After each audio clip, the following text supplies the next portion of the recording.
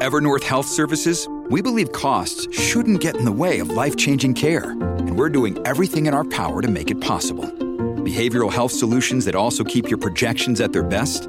It's possible. Pharmacy benefits that benefit your bottom line? It's possible. Complex specialty care that cares about your ROI? It's possible. Because we're already doing it.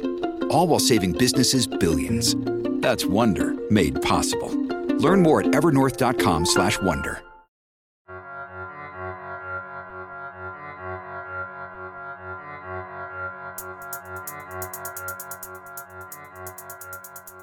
Welcome back to Drilled. I'm Amy Westervelt. We've covered a lot about propaganda and disinformation in this podcast over the years. Today, I'm pleased to bring you an extended conversation with someone I have gone to multiple times for information on this subject, Melissa Aronczyk. She's a media studies scholar at Rutgers University. Her new book, A Strategic Nature, is one of the best, most helpful things I've read on how our understanding of the environment evolved in the US, how environmental communications in particular evolved, and what that all has to do with where we're at now on the climate crisis. In particular, Aronczyk spent a large amount of time with one of our Mad Men from season 3, E. Bruce Harrison, in the last couple years of his life. Harrison died earlier this year in January 2021, and Aronczyk was probably the last person to talk to him in depth about his contributions to climate spin, about his contributions to how we think and talk about climate change. We get into all of that and a whole lot more in this conversation. I hope you enjoy it. That's coming up after this quick break.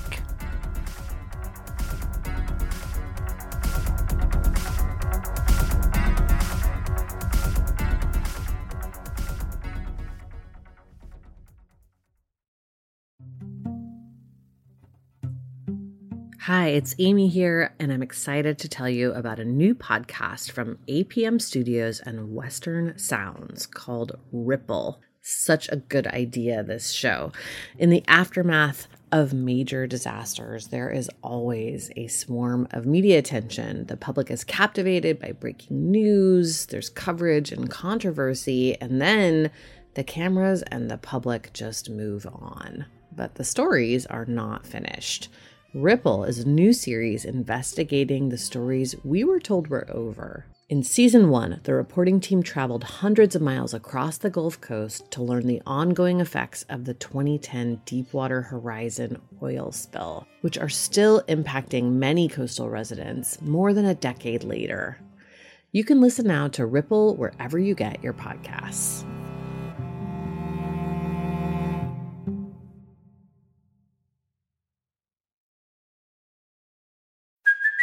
Hey, it's Kaylee Cuoco for Priceline. Ready to go to your happy place for a happy price? Well, why didn't you say so? Just download the Priceline app right now and save up to 60% on hotels. So whether it's Cousin Kevin's Kazoo Concert in Kansas City, go Kevin, or Becky's Bachelorette Bash in Bermuda, you never have to miss a trip ever again. So download the Priceline app today. Your savings are waiting. Go to your happy place for a happy price. Go to your happy price, Priceline.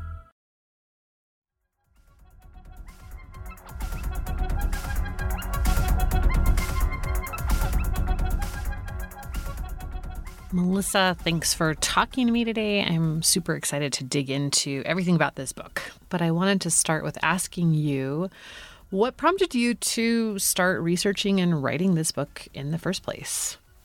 I was thinking that the only way to understand the role of the environment in our lives is to understand how something called the environment has been invented and communicated to us throughout history.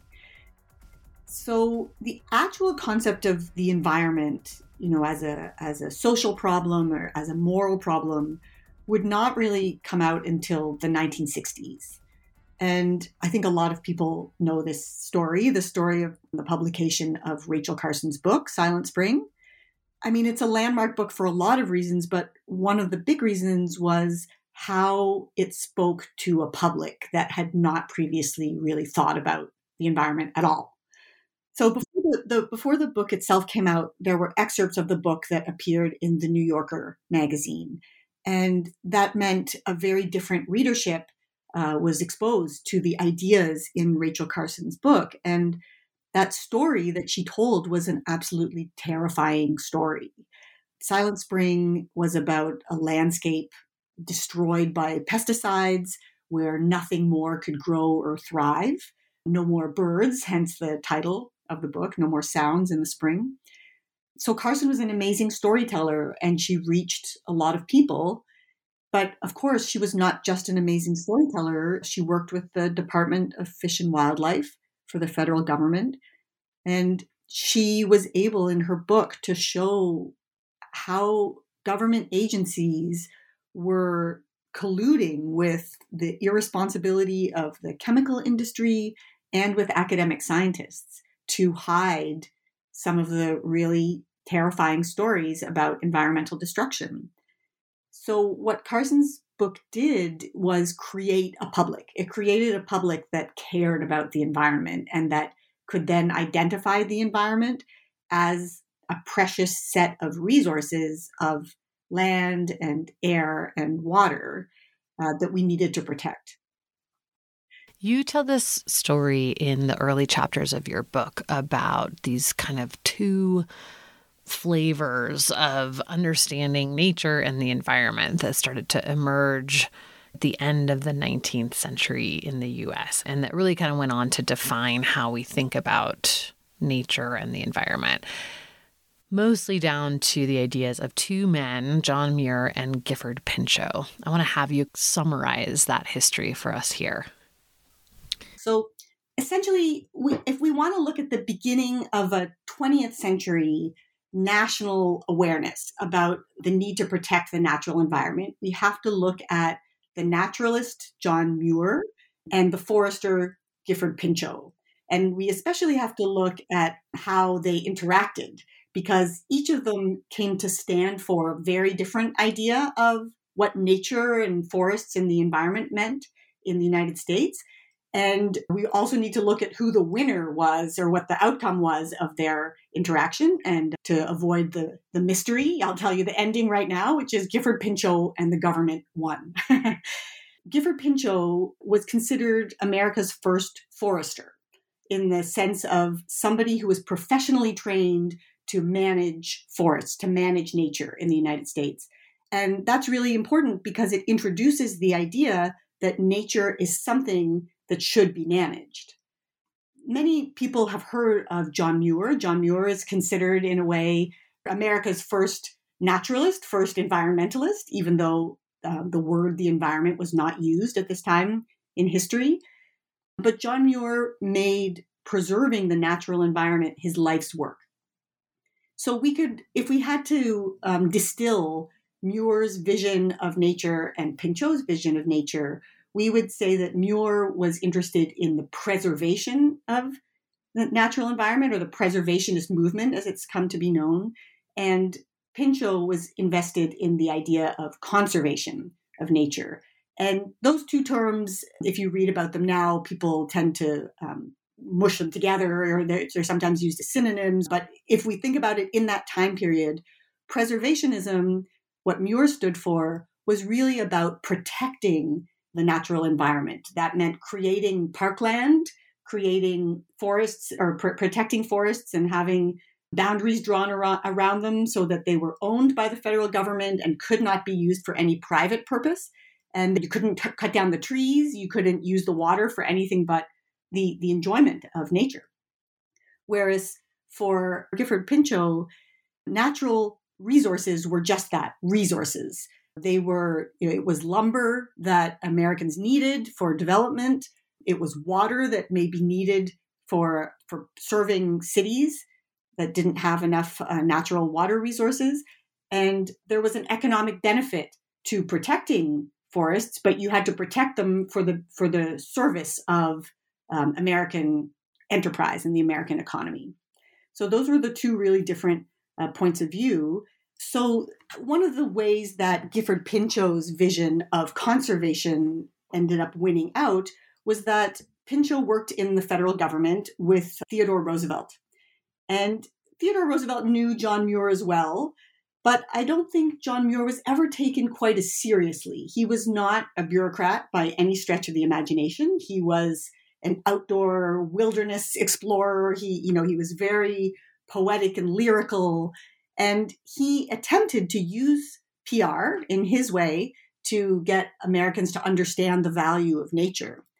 But the team of Gifford Pinchot as chief forester in the federal government and Theodore Roosevelt would end up dominating and defining what the public interest was when it came to the environment. Another way we could say that is it was John Muir who captured Roosevelt's imagination about the value of nature, but it was Gifford Pinchot who would ultimately win Theodore Roosevelt's favor when it came to national policy for the forests. And that just came down to, Pinchot's vision for forests was much more practical. It was more, so to speak, scientific. And it was easier to manage. And this word management keeps coming back because it was really how the federal government came to understand what nature was for. It was a resource to be managed. It was not something just beautiful out there that we should leave alone. It's really important to just mention that neither John Muir's nor Gifford Pinchot's visions included the indigenous people who were living on this land long before either of them came along. And that's that entire story of what the indigenous peoples on the land did with nature, how they viewed nature, their relationship with nature, that was completely ignored in this American story. One other really important feature to mention with Pinchot's vision and why it won out was that he was an absolute expert in managing not just natural resources, but also managing publics. From the very beginning of his life as a professional forester, Pinchot was constantly promoting himself and his work. He was very aware of the value of public support for his vision of forestry, and he used every means at his disposal to accomplish that. He wrote textbooks that he expected would be taught from kindergarten on up about forestry, and indeed they were. There were thousands of copies of his book sold. He created what we would today call, I guess, press events, PR events, sometimes with Teddy Roosevelt, where he would be sure to invite all of the news media of the time to cover the event when he appeared to announce a new policy or in front of an important natural resource. And he also made very close behind-the-scenes connections with lumber operators and others who would then, of course, end up supporting Pinchot whenever he wanted a new policy to be put forward. He was so effective at managing public opinion and at controlling what kinds of information went out to the public that he actually got investigated by the federal government at one point because they were concerned that he was spending too much time and too much of his personnel were devoted to just publicity and not to the actual task of managing forestry. So Pinchot was, and he very handily got out of that investigation and managed to show that what he was doing was absolutely in the public interest. So part of that was that he was able to show us that forestry was a public matter and that particular vision of forestry as a resource to be managed was the way to think about nature. Yeah. So he was a really business-friendly guy who was helping to craft some of the first policies around natural resources in the country. Is that sort of a fair assessment? That's right. Pinchot was really the earliest example of that. And it's important to think about that because it reminds us that the state and corporations were often very, very much on the same side when it came to talking about nature and the environment. In other words, if you think about the monopoly companies of the early 20th century, these were mainly in heavy industry. These were in rail, in steel, and in coal. And these industries relied on the favors of the government to achieve their size and their power. So as we know now, of course, those industries were also terrible for the environment. And we also know that back in that era, in what we call the progressive era, Americans were becoming increasingly worried over the size and power of corporations. And so we could think about how public relations was essentially designed to reassure Americans that these companies were good citizens and that their vision of how to use the environment as a resource was the right vision. I really like the quote or the concept that the historian Roland Marchand uses, where he says that PR was charged with a mission to invest corporations with a soul. That's really key, I think, to understanding how that vision of nature and of the environment as something for people to use and not something to be protected came to be so popular. That just reminds me a lot of the ways that we talk about corporate personhood. And I know that oil companies in particular have really leaned on that, this idea that companies are people and that we should give them the same benefit of the doubt that we would give to individuals, or that they have souls and moral compasses and that they're really just trying to do the right thing. I mean, that legal fiction, as it's known, that corporate personhood idea, I don't know the direct legacy, but I have to imagine that it comes from this time period. I mean, we know this from that time period, that the leaders of industry, especially in the 19th century, were considered the most important citizens in society. We looked up to these leaders of industry as people who only brought good things to the American public. They brought jobs, they brought welfare and employee health programs. They helped to create entire urban centers and areas with their infrastructure. So in the progressive era, when questions started to be asked about whether the size and power that corporate leaders had was really such a good thing, public relations was born essentially to restore that personhood to companies that they had enjoyed in the 19th century. I've always had this sense that PR sort of emerges at this point in history when these captains of industry are facing challenges from all sides, right? Like you've got the journalists critiquing them, Ida Tarbell, Upton Sinclair, all of that. You've got labor unions starting and asking for higher wages and better working conditions. You've got the vote extending to people who are not white landowning men.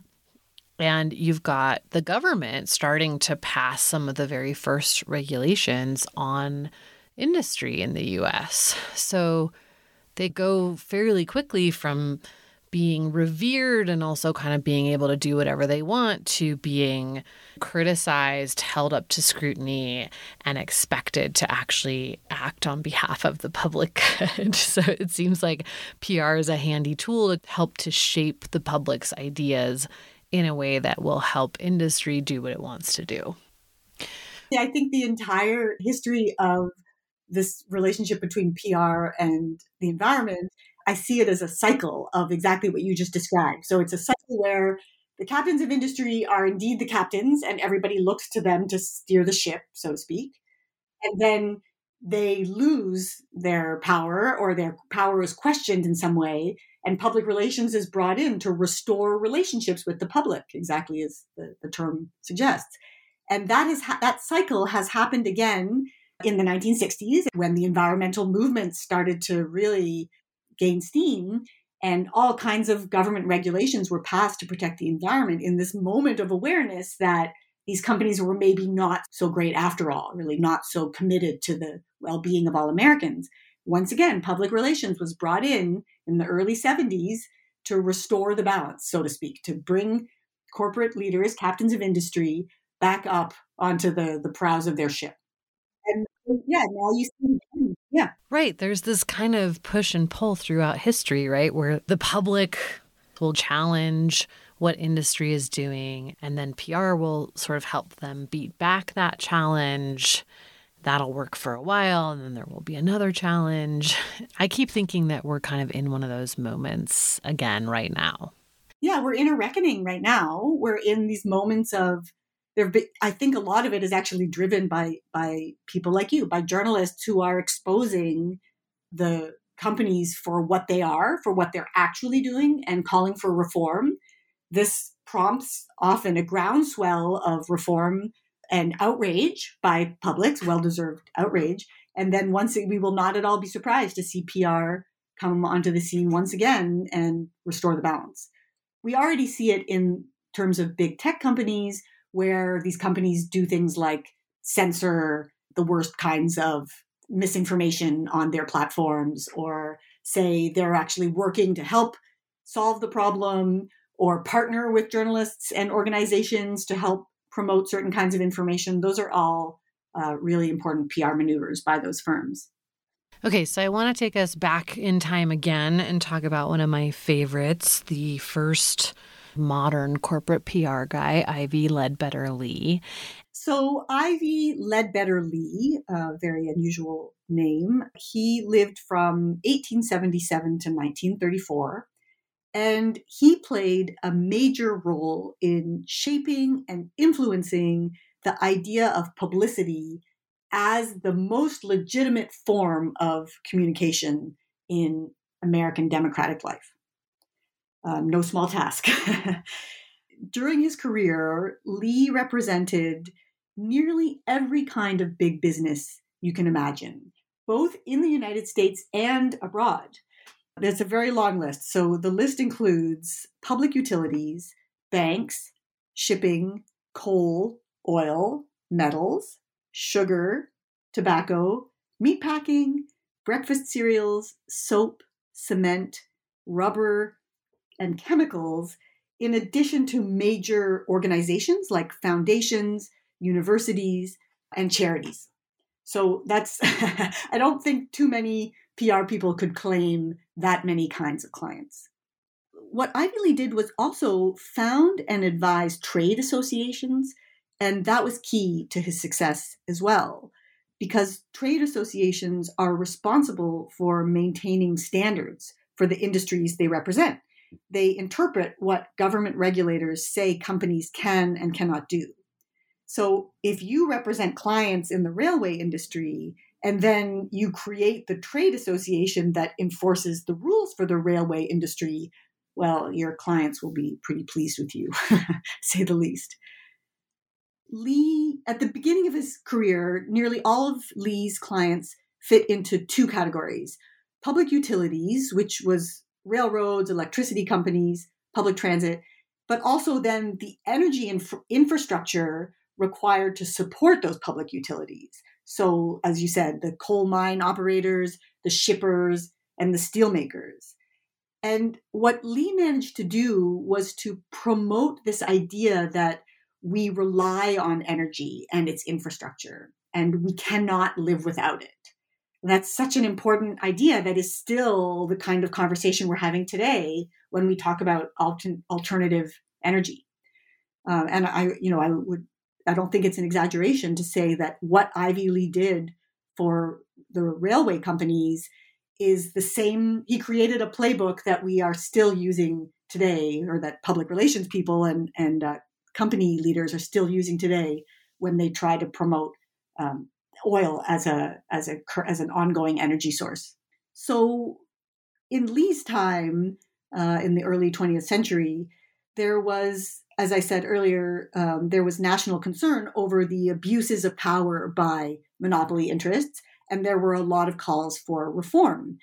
And public utilities were not exempt from those calls for reform. There were a lot of campaigns calling for government ownership of the companies and the land that they occupied. And so what Ivy Lee came up with, the idea he came up with, was to show that industrial power was directly serving the public interest. And we can look at a couple of events in particular to show how he did this. One was, so in 1913, 1914, Ivy Lee was trying to support the railroads as they called for a freight rate increase. So as you can imagine, that was not very popular at that time. Now, Ivy Lee had been publicity expert for the Pennsylvania Railroad since 1906, and he had worked on several other railroad accounts as well. And he also helped found and advise the Association of Railroad Executives and the Bureau of Railroad Economics. So Ivy Lee had this idea when the freight rate increase was proposed. Of course, there was public outcry. We're talking about regulating these industries, not about giving them more money. What he did was to turn the railways into an information machine. In other words, rather than hiding behind their corporate leader or just saying nothing when there was a public outcry, Ivy Lee created public support for the railways by having the railways come out in front and communicate with all of the reasons that they could come up with to support them. So Lee placed ads in trade journals. He issued circulars and pamphlets. That was the usual stuff. But then he also created events where journalists were invited and railroad executives would be there to give exclusive interviews about what they were trying to do and why. Lee and his team also wrote news editorials and articles giving reasons for the proposed rate hike. And they placed those news editorials and articles in both the large metropolitan dailies and also in smaller local publications. They reached somewhere in the vicinity of 22,000 news outlets with that work. Lee was, however, not satisfied with just putting information into the newspapers, so he ended up writing and mailing personal letters directly to the people that he called leaders of opinion. That included congressmen and state legislators, it included mayors, it included college presidents, economists, bankers, and clergymen, among others. Finally, to reach everyday passengers, he put bulletins in railway stations and left information folders in passenger railway cars. So one of the things we need to understand here in terms of how successful this campaign was that Ivy Lee wanted ordinary individuals to feel connected to the larger issues that were being lobbied in Congress. And by reaching out to them, by putting bulletins in the railway stations and newsletters in the train cars, he managed to convince those people to also then become part of the public that had a say in what kinds of decisions got made in Washington. So while Lee's campaign was organizing meetings with special audiences, he was also trying to get a letter writing campaign going by ordinary, everyday individuals, people who just rode the rails to get where they were trying to go. And once you had that kind of public support behind a campaign, it became really hard to justify turning it down once it got into Congress. So those letters of support, and of course, being Ivy Lee, not only did he get people to write letters of support, he then obtained copies of those letters of support and reprinted them in the media.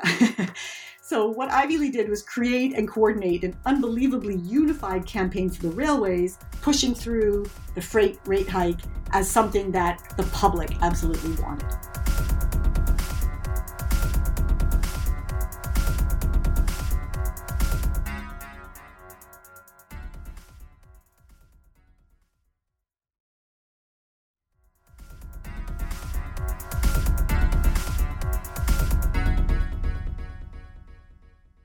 Okay, and then I know that another one of these kind of PR greats is someone that you spent quite a bit of time talking to and researching in his later years, E. Bruce Harrison. So tell us about who E. Bruce Harrison was.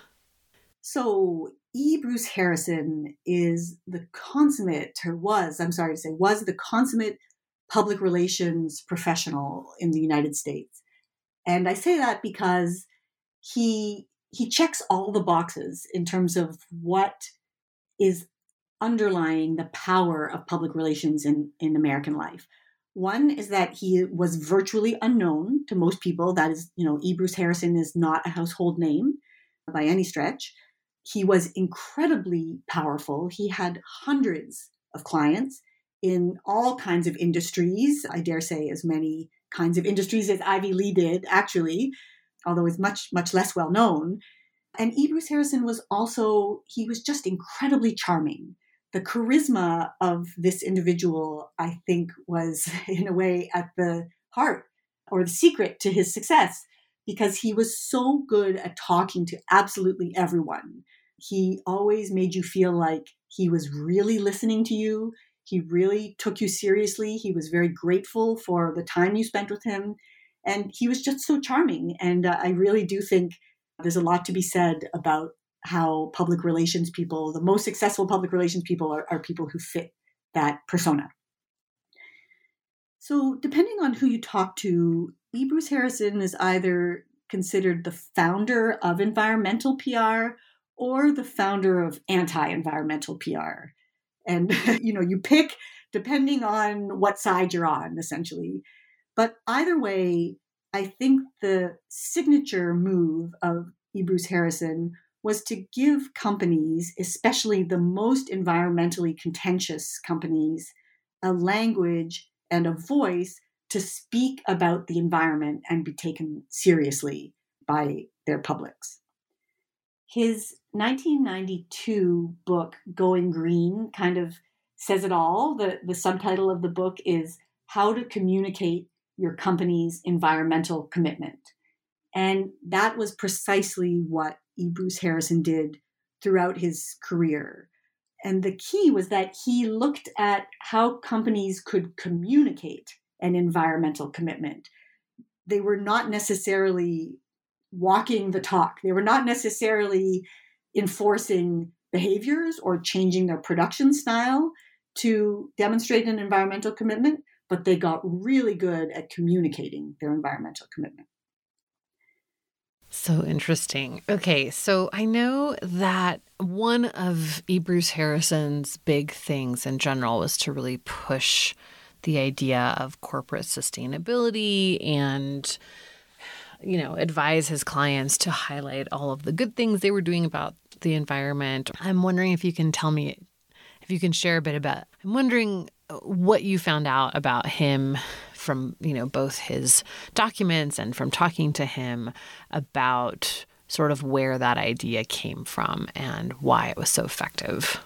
Well, okay. So one of the most important things that E. Bruce Harrison did to earn that title of the kind of founder of environmental PR, or green PR, as he liked to call it, was to create an environmental coalition. And this coalition was called the National Environmental Development Association, or NEDA.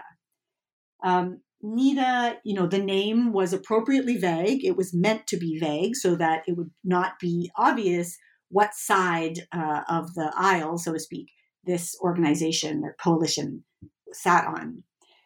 NEDA was a coalition of a number of industry groups and labor groups that were trying in the 1970s to mitigate or soften federal environmental restrictions.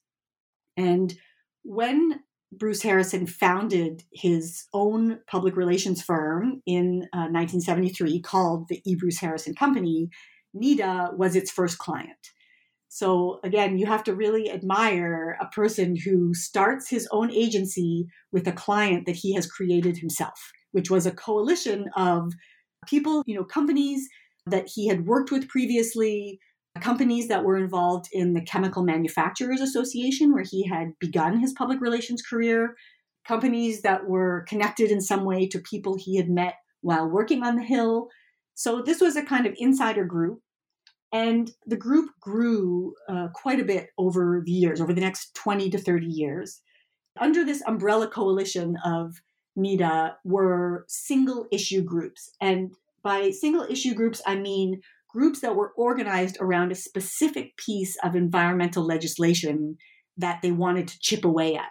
So you had the NEDA Clean Air Act project, and you had the NEDA Clean Water Act coalition, and so on. There were I think 6 or 7 NEDA coalitions that ended up being developed.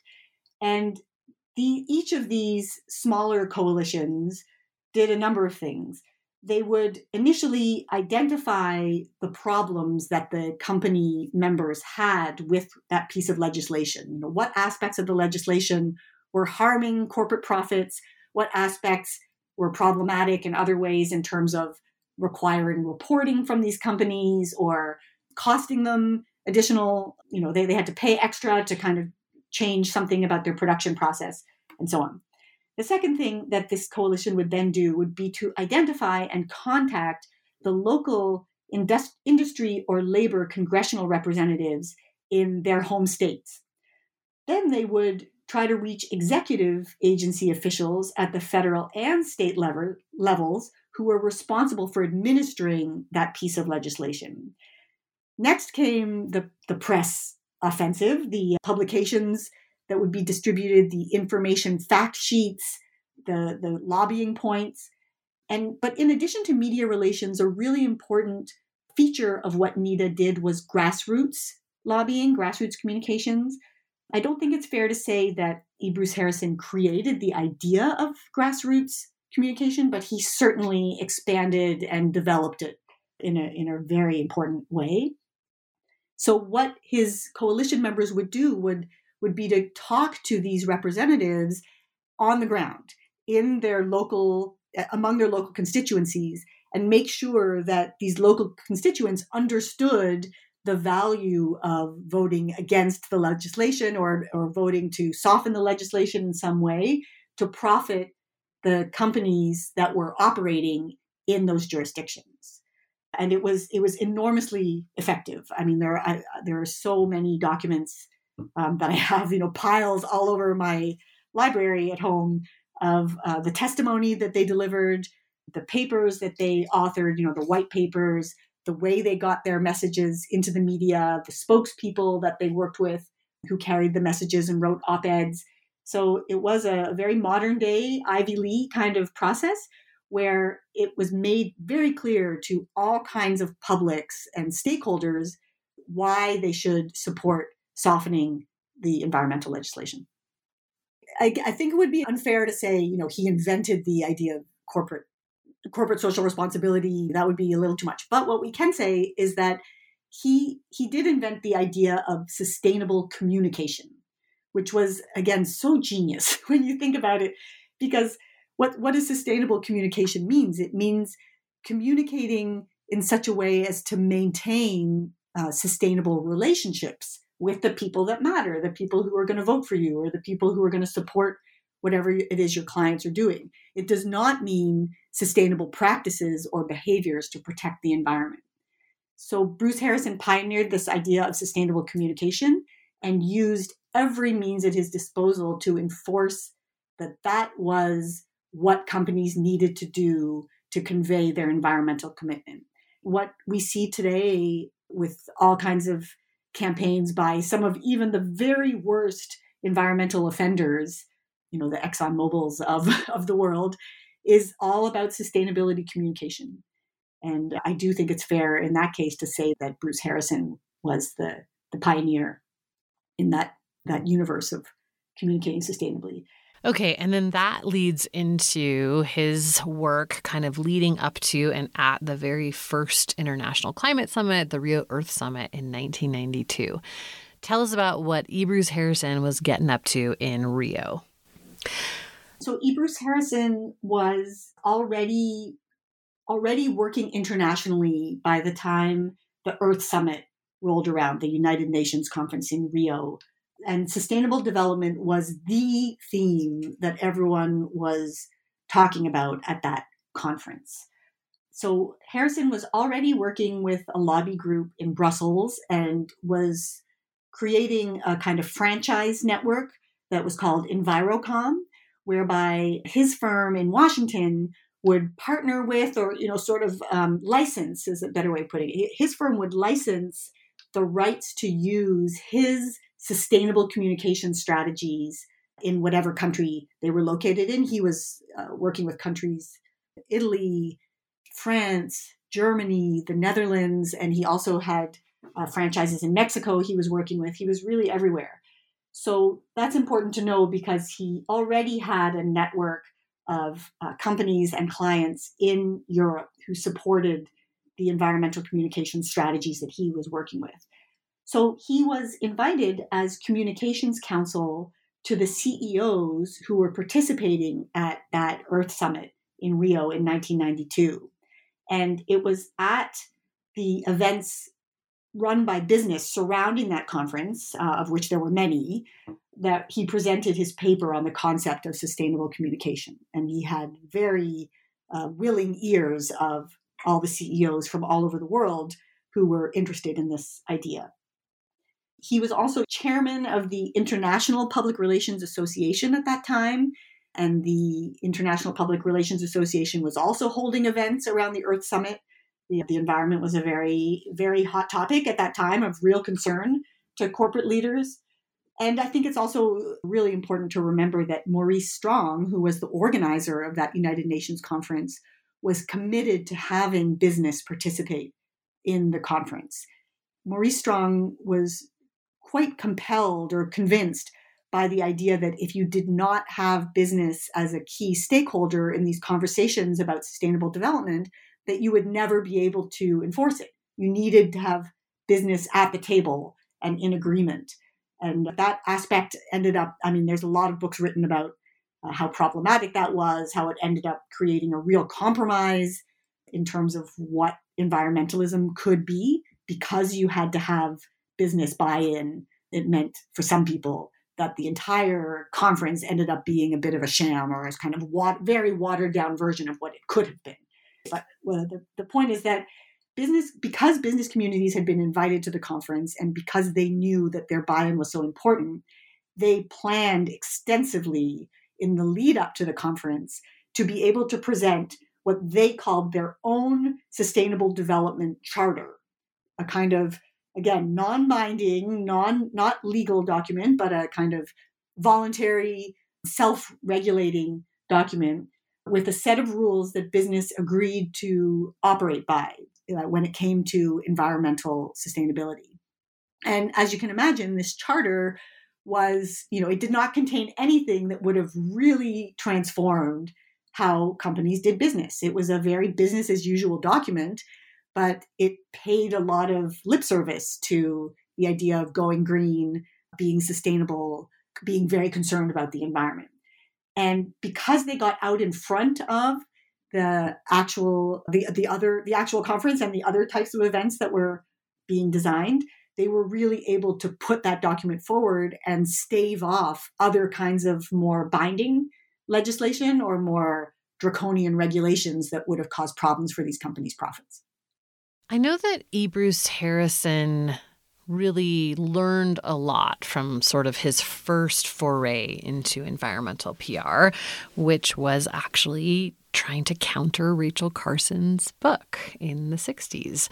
Tell us a little bit about that story. I'm very curious to hear what he said to you about it in terms of the impression that left on him and how it informed what he ended up doing to try to combat regulations on climate change. Oh, absolutely. I would say that was perhaps Harrison's biggest lesson. So, just to give that backstory a little bit. So Harrison starts working at the Manufacturing Chemists Association, which is now called the American Chemistry Council. So he starts working there as their I should back up. He starts working there as just a PR person. And that's important because there was not really a sense of this environmental importance until Carson's book came out, but the book came out maybe 15 months later. So very shortly after Harrison arrives at the Manufacturing Chemists Association, Rachel Carson's book appears and, chaos ensues and people are extremely concerned about the environment and they're especially concerned about pesticides, which was the focus of Rachel Carson's book. So the Manufacturing Chemists Association was absolutely caught off guard when that happened. They did not see that coming. And it was an utter disaster, as you can imagine, for their trade association. So it's at that moment that Harrison is appointed the environmental information manager and sort of given a team of other PR people who worked at companies like DuPont, Dow, Monsanto, and Shell, and told, you designed the PR response to Rachel Carson. This is a disaster, and you guys head up the PR response to fix it. And as you said, Amy, it did not work. It just didn't work. They tried absolutely everything to discredit Rachel Carson herself, to discredit the findings in the book, to discredit all of the scientific evidence and her role as a scientist. And it failed. And it partly failed because of this momentum that had been building up. It's not as though Rachel Carson's book dropped out of nowhere. There had been increasingly throughout the 1950s concerns about industry science. There had been concerns about pollution. There were growing cases of pollution and smog in cities. But, the book really did catalyze this movement. And when Harrison tried to offset that momentum, he was not successful.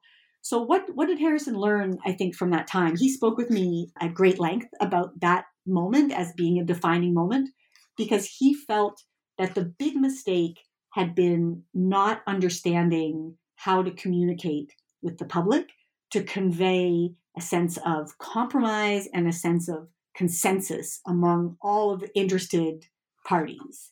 If you just try to discredit existing knowledge by saying it's wrong, you'll meet with a lot of resistance. You're essentially saying to people, you don't know what you're talking about, or your beliefs, your ideas, your understanding is not valid.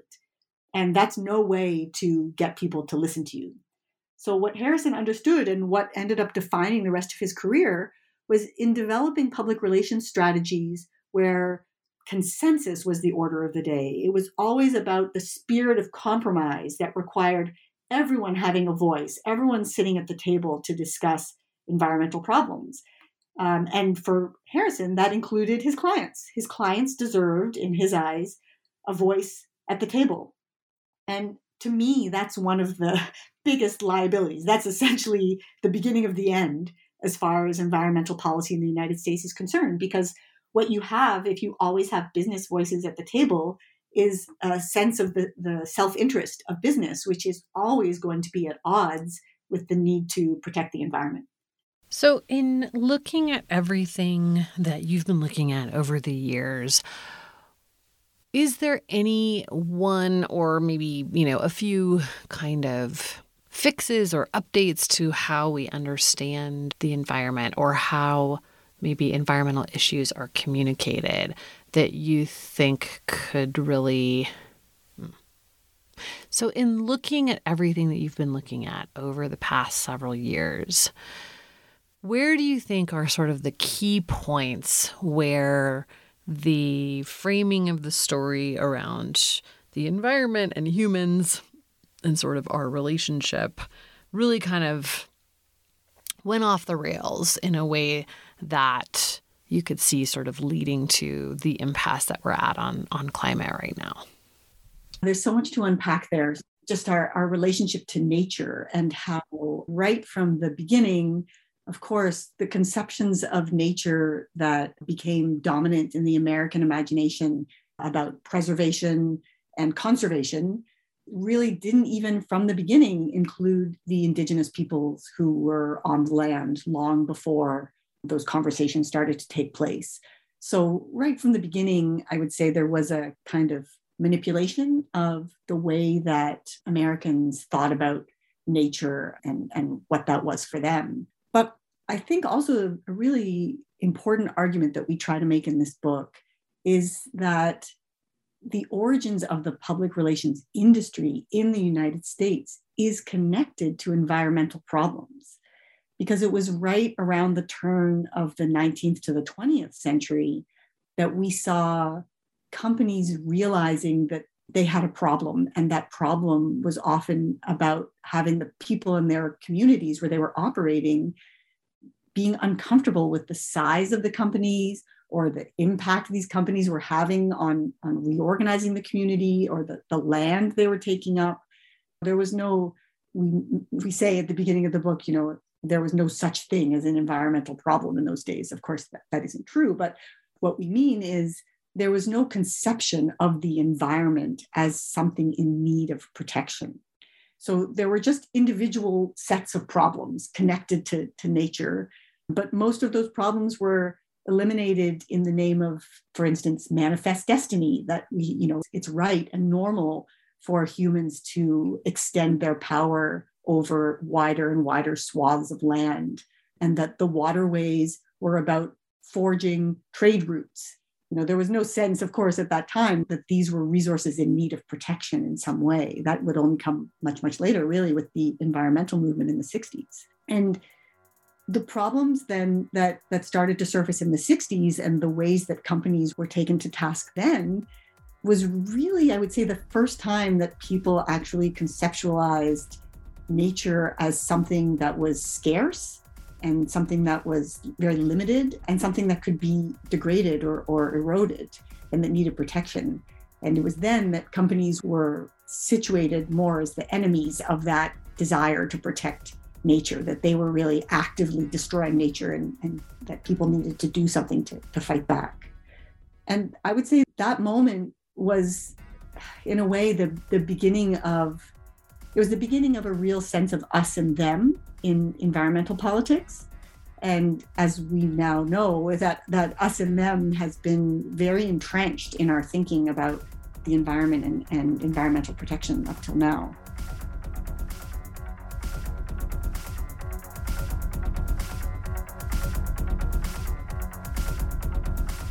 That's it for this time. I hope you enjoyed that conversation with Melissa. We will stick a link to her book in the show notes as well. I highly recommend checking that out if you're interested in this stuff.